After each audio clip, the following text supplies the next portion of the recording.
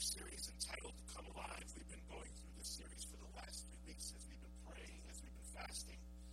My prayer is that over the last 3 weeks you've been stretched, that your faith has been encouraged, that you've heard clearly from God as we've taken intentional time to put down our physical needs, to really lift up ourselves spiritually and to draw into the presence of God. Through this series we've been going through some of the visions of Ezekiel, the prophet Ezekiel, and today we're into a third vision as we wrap up this series. When I was growing up, I was traumatized by Bruce. Bruce was someone who spooked me at a very young age.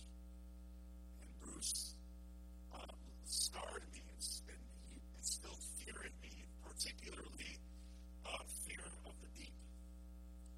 It's because of Bruce that to this day, if you ask me, do you have any interest in going out into the waters, the deep waters? I'm like, no, I'm good. I'll jump out of a plane. You give me a parachute, I'll jump out of a plane. But into the deep, no, and it was all because of Bruce.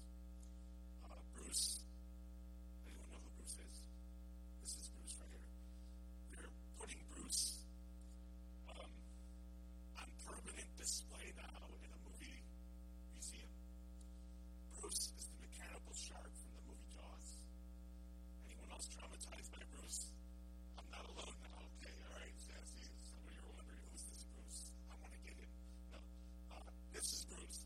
And Bruce gave me fear. I mean, I was nothing but a kid when I first watched this movie. He had a big screen and a drive-in, and going into the waters gave me chills because my identity and who I thought the water was and my perception of the waters were kind of replaced by this image of this creature that could hurt me, that was dangerous, and I had no interest, no desire to go into the deep because of Bruce. Even to this day, I'm still working on that. There's danger in staying in the shallow waters when it comes to your walk with God.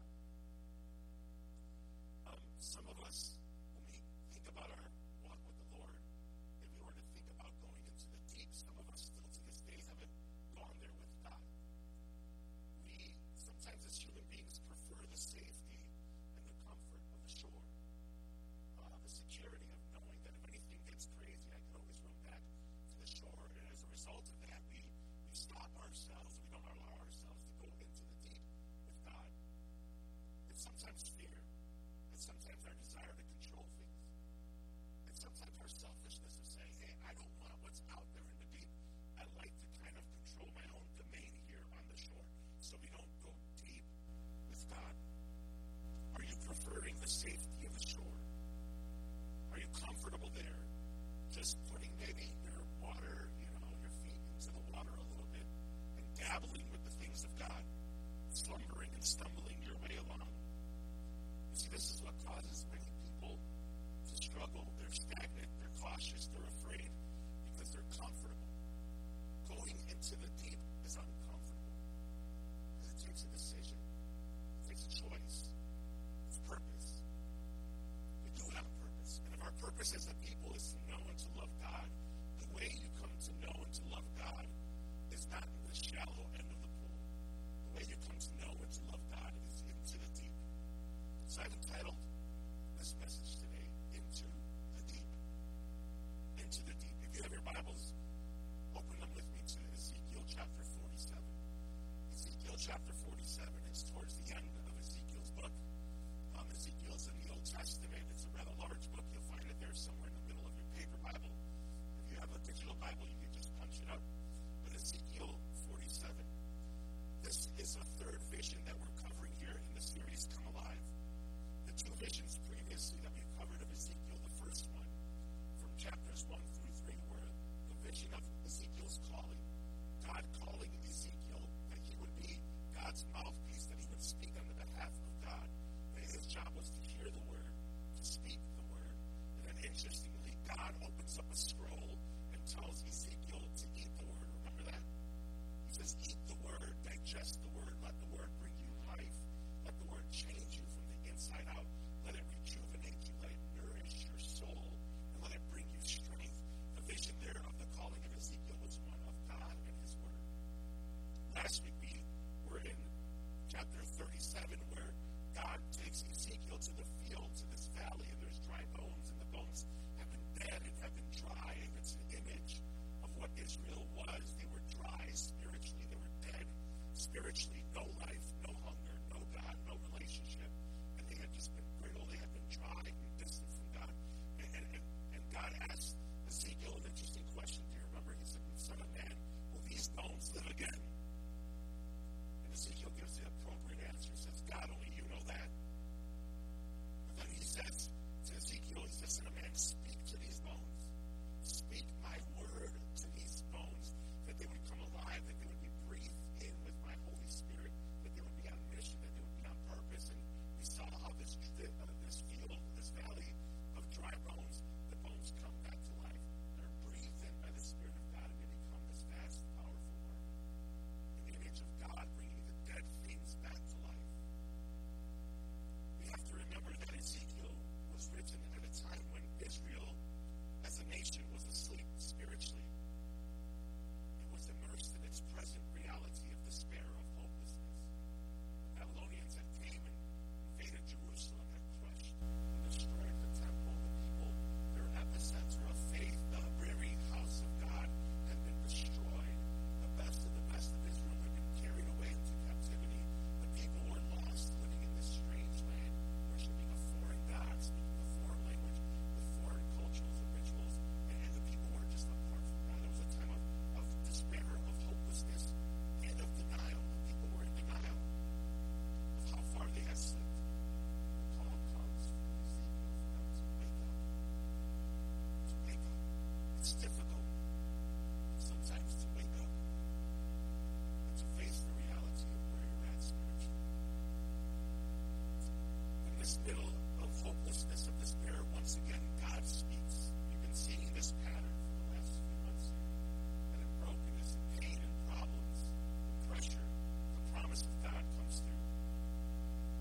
The invitation here that Ezekiel receives in chapter 47 is first given in chapter 40. We got to read the Bible in context to understand it correctly. If we read just scattered verses, we can apply our own interpretation to it. But to get the true meaning of the text, you must read the text in context. And you cannot read chapter 47 when first going through chapter 40. So I just want to read a couple verses at the beginning of chapter 40, because this sets the context of the vision of Ezekiel that we're going to be going through today in chapter 47. So read with me here in chapter 40 of Ezekiel, verses 1 through 4.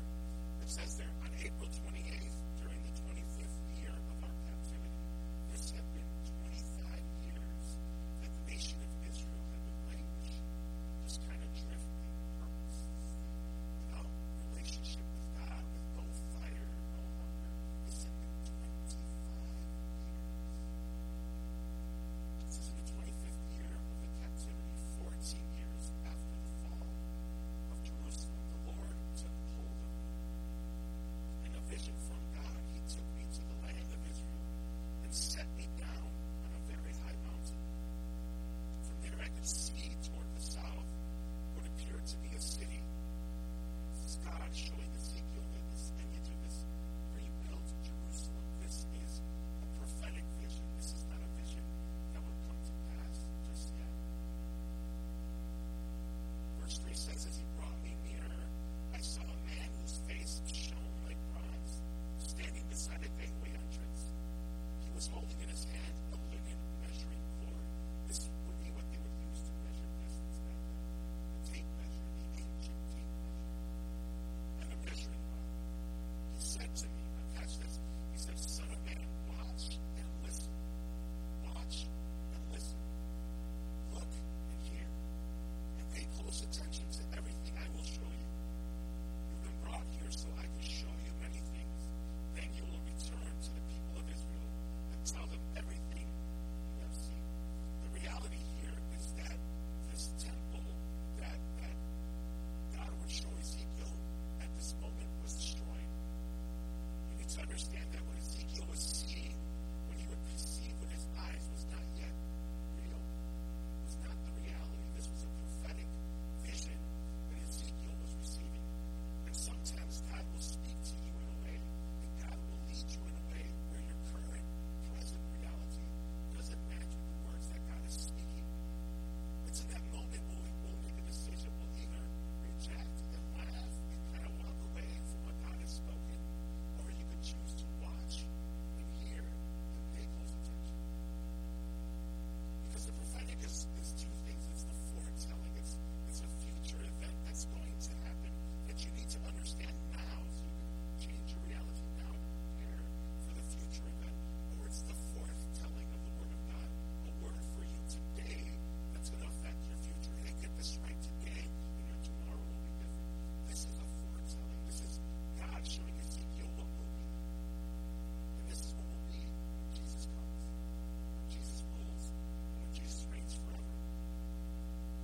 communicating to his people that, look, right now my presence seems far from you, but it will be brought back to you.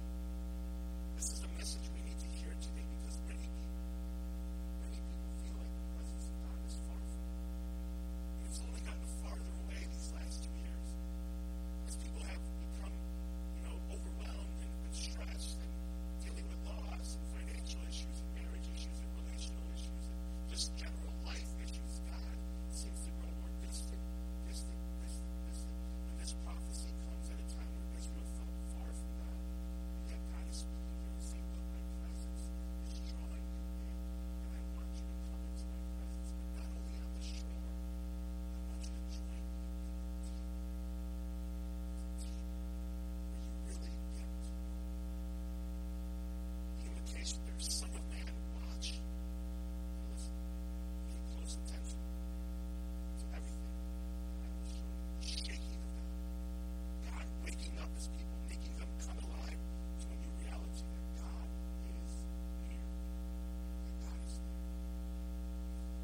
I like the image of this because it's almost, I see it like God putting his arm around Ezekiel and saying, come here, son, I want to show you some things.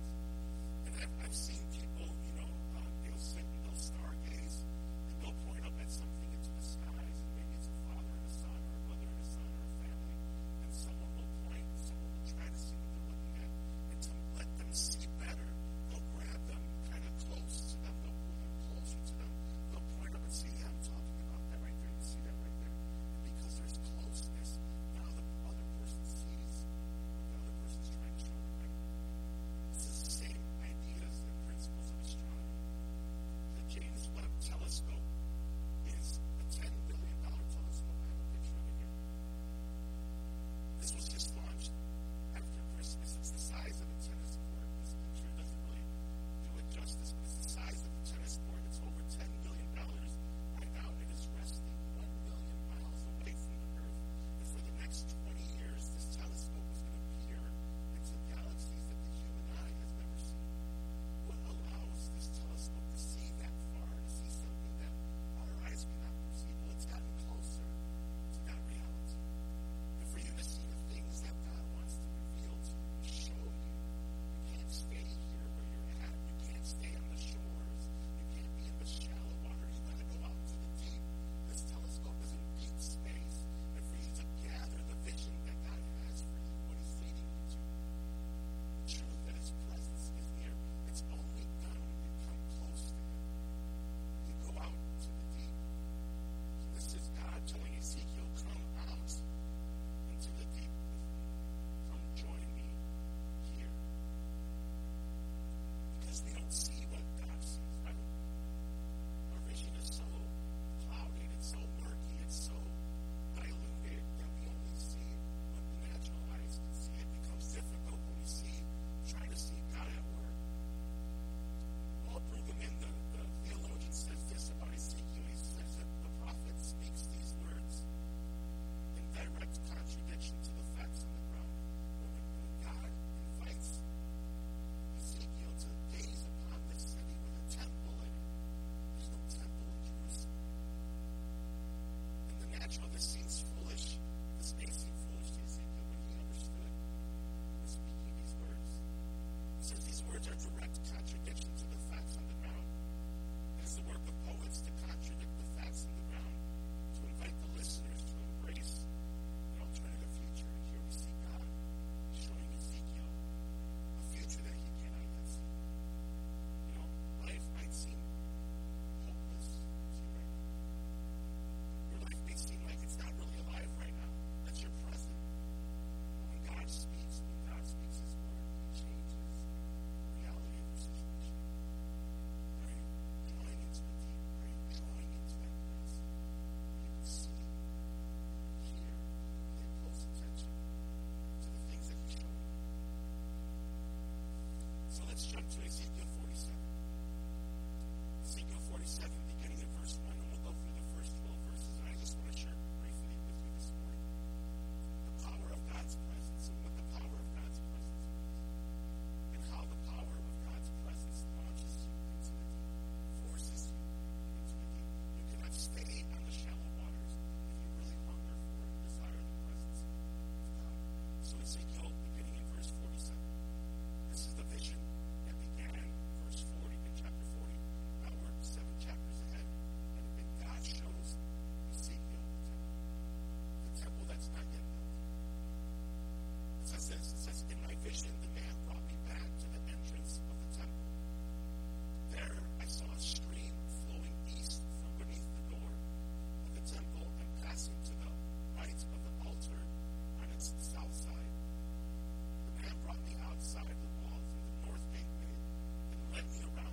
eastern entrance.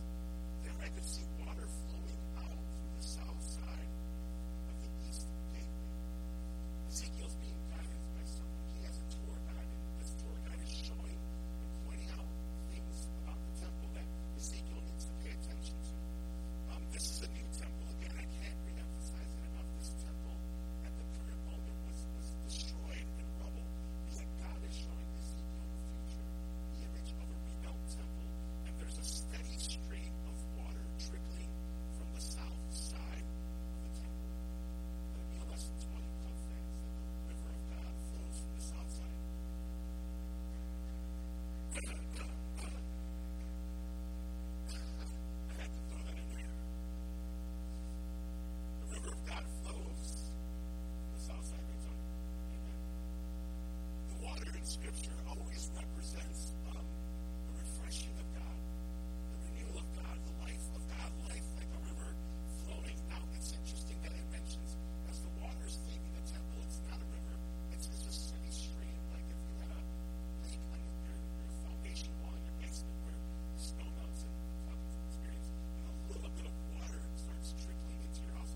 It's steady, it keeps coming, but it's not like a big, mighty gush of water. It's a little trickle of water, and it's exiting the south side of the temple, passing right next to the altar. This water represents the presence of God, the Holy Spirit of God. How do we know that? Well, we have to look at the source. Where is this water coming from? It's coming from the temple. That is the house of God. It's coming from the throne of God. It's coming from God, just like the Holy Spirit comes from God. The Holy Spirit and God are one. It's coming, we know from the source, from the course that the water is taken. It's coming right by the altar. And we'll know later from its power that it's speaking of the presence of God, the Holy Spirit of God. Ezekiel seeing the Spirit of God flowing, coming out of the temple. In verse 3, it continues. And it says, measuring as he went. This is the guide, the tour guide. He's measuring. Remember, he has the measuring rod. Measuring as he went, he took me along the stream for 1,750 feet. And he led me across. The water was up to my ankles. So now the little stream that started out of the temple, as the water continued to flow, now it was ankle deep. He measured off another 1,750 feet, and he led me across again. This time the water was up to my knees. So now this little stream that gained enough deepness to go up to the ankles is now up to the knees. Yet another 1,750 feet, it was up to my waist.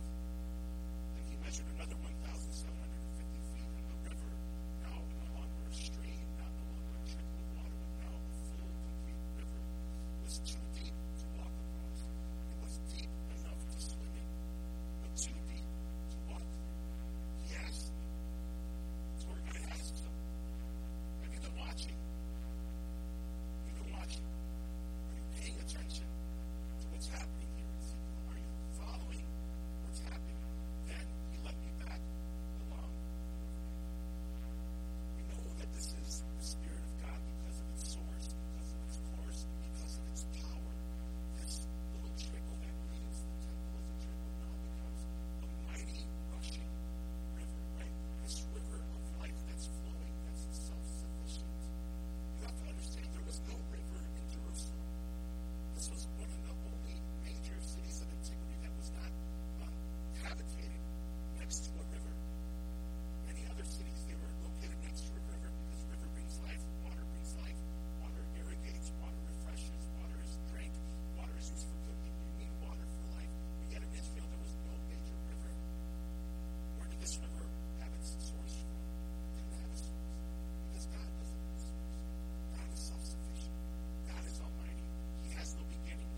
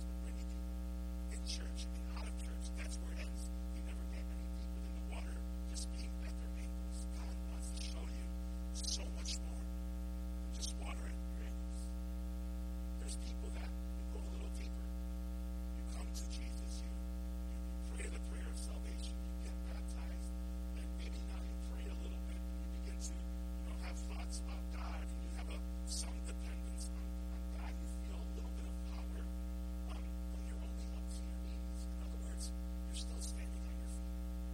You're still in control of your own destiny. You haven't really surrendered your life because you're only knee deep. When you're knee deep, it's easy to go back to the shore. It's easy to go back to the old ways of living, to the old ways of choosing, to the old ways of speaking, to the old ways of living your life, because you're only knee deep. There's no real commitment there. Yeah, you feel a little bit of power. If you've ever been in an ocean before when the waves come and you're knee deep, you feel a little movement, but you're still very much in control. As he continues, it says the water then comes up to his waist. Now you see an image of a man who is less of a man and much more of the water. This is what I call a person who's 1 foot in and 1 foot out. You feel a little bit more power now that it's up to your waist. You begin to feel the push and the pull of the water, but it's when you're waist deep that the decision comes. Am I going to go further out into the deep? Am I going to run back to the safety, the security, and the comfortability of the shore? And there's the place in the river where the water is too deep for your own good.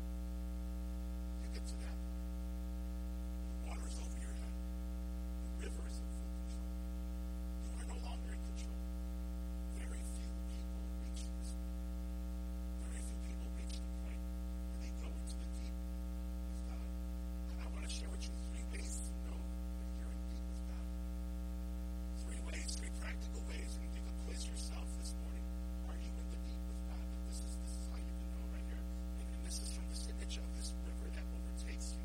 The first way to know that if you're in the deep with God is that you are beyond your own ability. Are you living in a way that's beyond your own ability?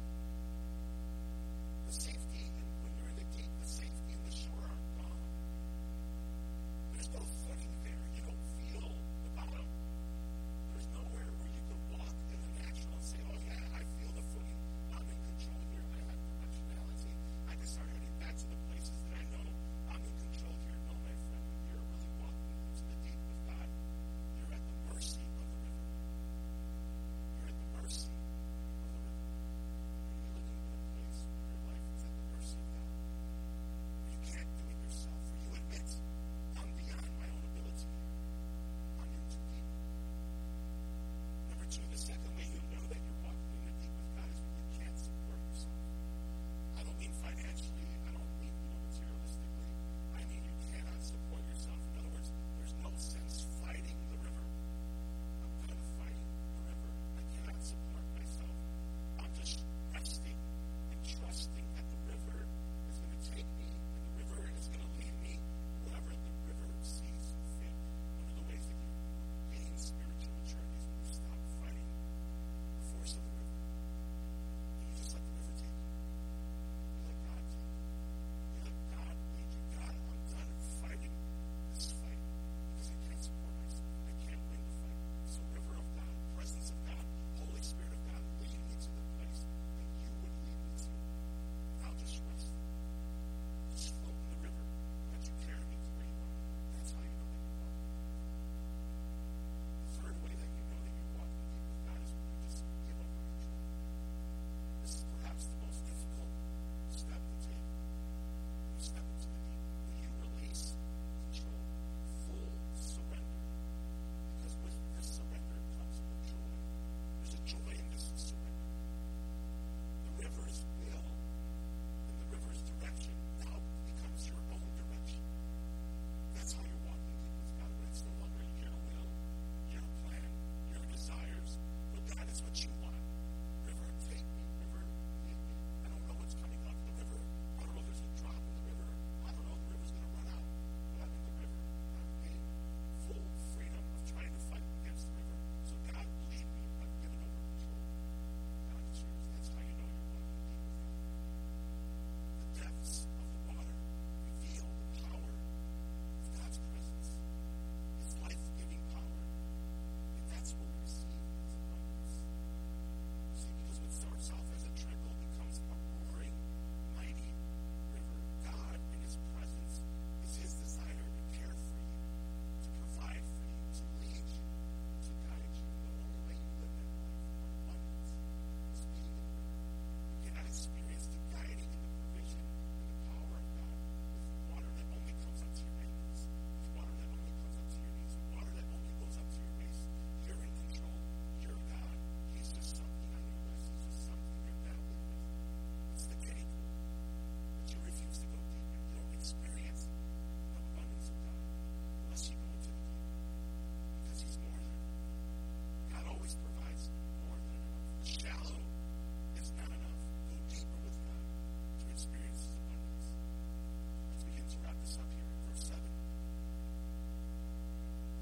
taken to the deep now, and the guide has brought him back to the shore. And he's asked him, have you been paying attention? Have you been seeing what I've been doing here? In verse 7, it says, when I returned, I was surprised by the sight of many trees growing on both sides of the river.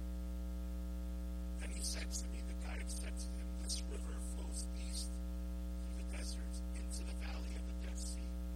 The waters of this stream will make the salty waters of the Dead Sea fresh and pure.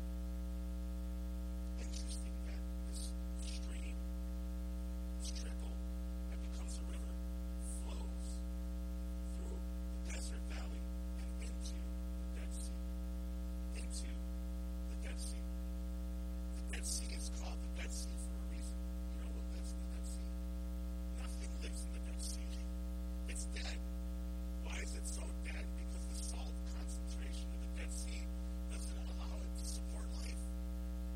There's no algae in the Dead Sea. There's no fish in the Dead Sea. Don't ever go on a fishing trip to the Dead Sea. You'll be out there a very long time. You'll get frustrated. You'll come back angry.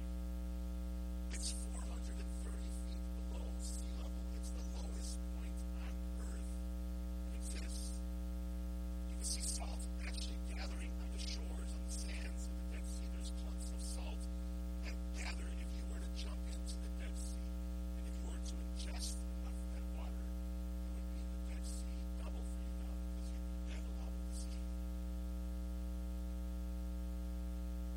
If you were to jump in and not drink the water, you would float. It's so buoyant. The water is so salty in its concentration that the human body floats in the Dead Sea. And here, the idea, right, that this river flows with so much power, flows into a very specific direction, that God is telling Ezekiel, look, my presence has the power to go places and bring dead things back to life, to purify it, to change it, to make what was once salty fresh. You see, because the presence of God, this is what the presence of God brings. The presence of God brings healing. This is why you need to go into the deep. When it's just the ankles, when it's just the knees, when it's just the waist, the ability to experience the healing power of God is compromised. God can do anything. He can heal you if you are standing in a desert. But when you're out into the deep, you see the goodness of God. You experience the purification of God, the healing of God, Him taking the salty, dead things in your life and bringing them to become alive again. The broken hearts, the broken lives, the broken dreams, the forgiveness that comes with the presence of God. God's presence brings healing. Healing is experienced in the deep. Are you in the deep? Are you just dabbling? Okay. Verse 9, Ezekiel continues and he says, he's hearing the guide speak to him, and he says there will be swarms of living things wherever the water of this river flows. And I want you to catch that. Wherever this river flows will be life. And not just regular life, but swarms of abundance of God. Fish will abound in the Dead Sea. Again, this is a prophetic vision that Ezekiel is seeing. The Dead Sea to this day is dead. But he's speaking to a time when Christ comes in glory, where the dead things on earth will come to life. People, even the Dead Sea. It says fish will abound in the Dead Sea, for its waters will become fresh. Life will flourish wherever this water flows. The presence of God not only brings healing, but the presence of God also brings revival. Revival, the presence of God. Bringing the dead back to life, the transformation, the change, the vibrancy of this Dead Sea now being a place where fish are just everywhere. This is the place that during the millennium you want to go fishing, because then you won't have enough room to bring everything that you'll come back. That's what the Spirit of God brings, this revival, this renewal of the Spirit of God overchanging your life, overtaking you, changing you from the inside out. This is what Paul wrote about in the book of Ephesians, in chapter 2, when he spoke and he said, but God is so rich in mercy, and he loved us so much that even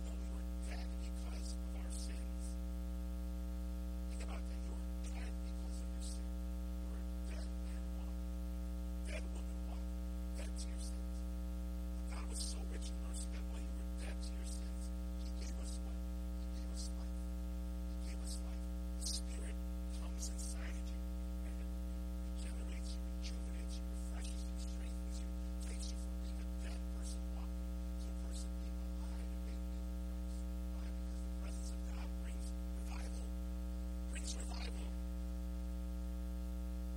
So he gave us life when he raised Christ from the dead. It is only by God's grace that you have been saved. Ian Digweed, the theologian, says in Ezekiel 47, the message is that God's transforming power flows from the temple, from his presence. The power of God flowing from the temple, from the presence of God, into the lives of sinners, healing them and restoring them to their place in the covenant community. You see, the power of God has the ability to take you from an outsider, someone far from God, from being on the shore or being in the ankle-deep water. The presence of God, the more you hunger for it, the more he leads you into the deep, saying, come to the place where you experience my healing, you experience my revival, you experience my renewal. That's what the power of God, the presence of God wants to bring into your life. So the power of God brings healing, the presence of God brings revival. Verse 12, let's finish this up. We'll jump ahead to verse 12. Ezekiel now sees fruit trees of all kinds will grow on both sides of this river. The leaves of these trees will never turn brown and fall, and there will always be fruit on their branches. The idea that these trees are nourished by the water that's flowing from this river. You see, the presence of God brings fruitfulness. Not only brings healing, it brings revival, it also brings fruitfulness. The water nourishing these trees.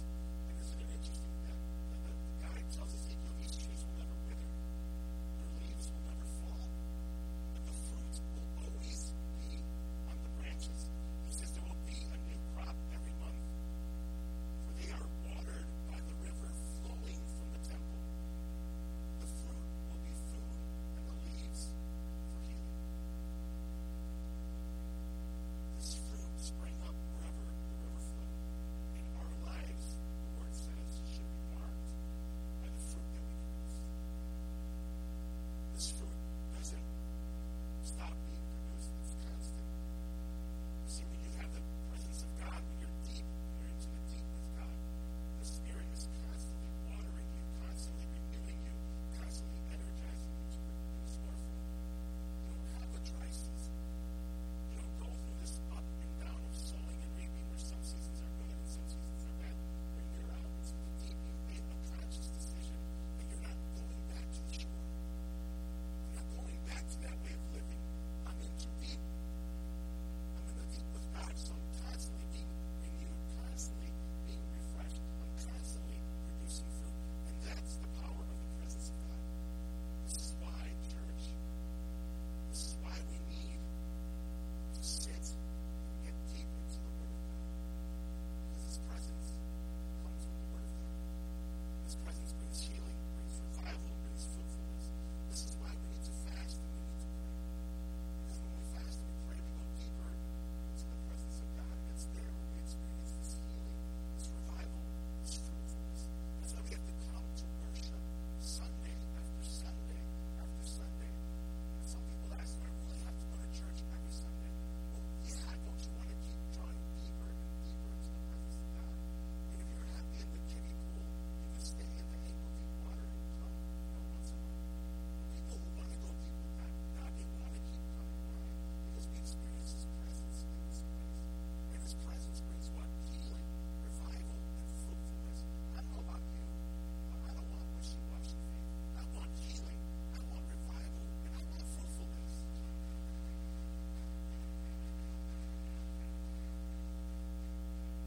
We come and we open our lives to His presence. We make ourselves available. We say, God, I'm watching. God, I'm listening. And God, I'm paying close attention to what you're showing me. Because what you want to do is you want to take me by the hand, just like the guide flipped Ezekiel by the hand and said, come on, let's go from the ankles to the knees to the waist, to the point where it's above your head, to the point where you're saying, I'm in the river. There's no going back. There's no going back. Listen, Jesus had a conversation with a woman once by the well. we're talking about water, remember the water represents the presence of God, the Holy Spirit of God, the power of God, His presence in your life.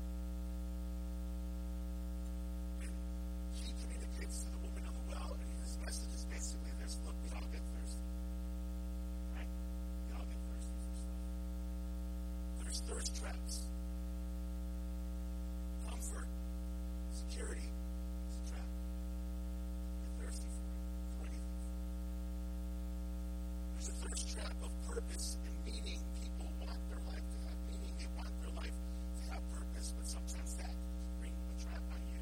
There's a thirst trap of success, of satisfaction, wanting to attain and to achieve. And some people get so thirsty for that they'll throw God to the side and they'll strive for all of those things.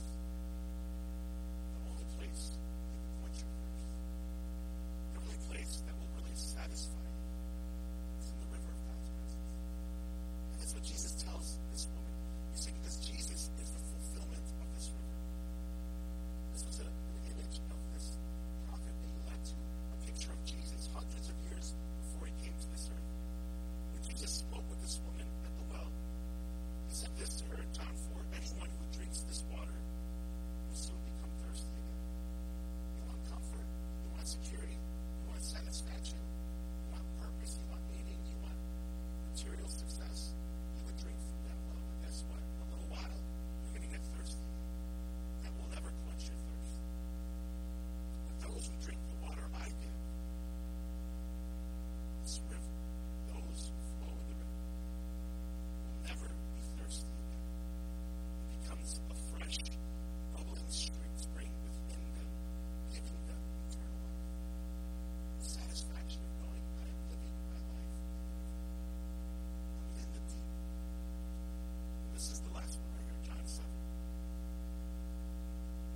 He expounds more on this idea. He says, anyone who is thirsty may come to me.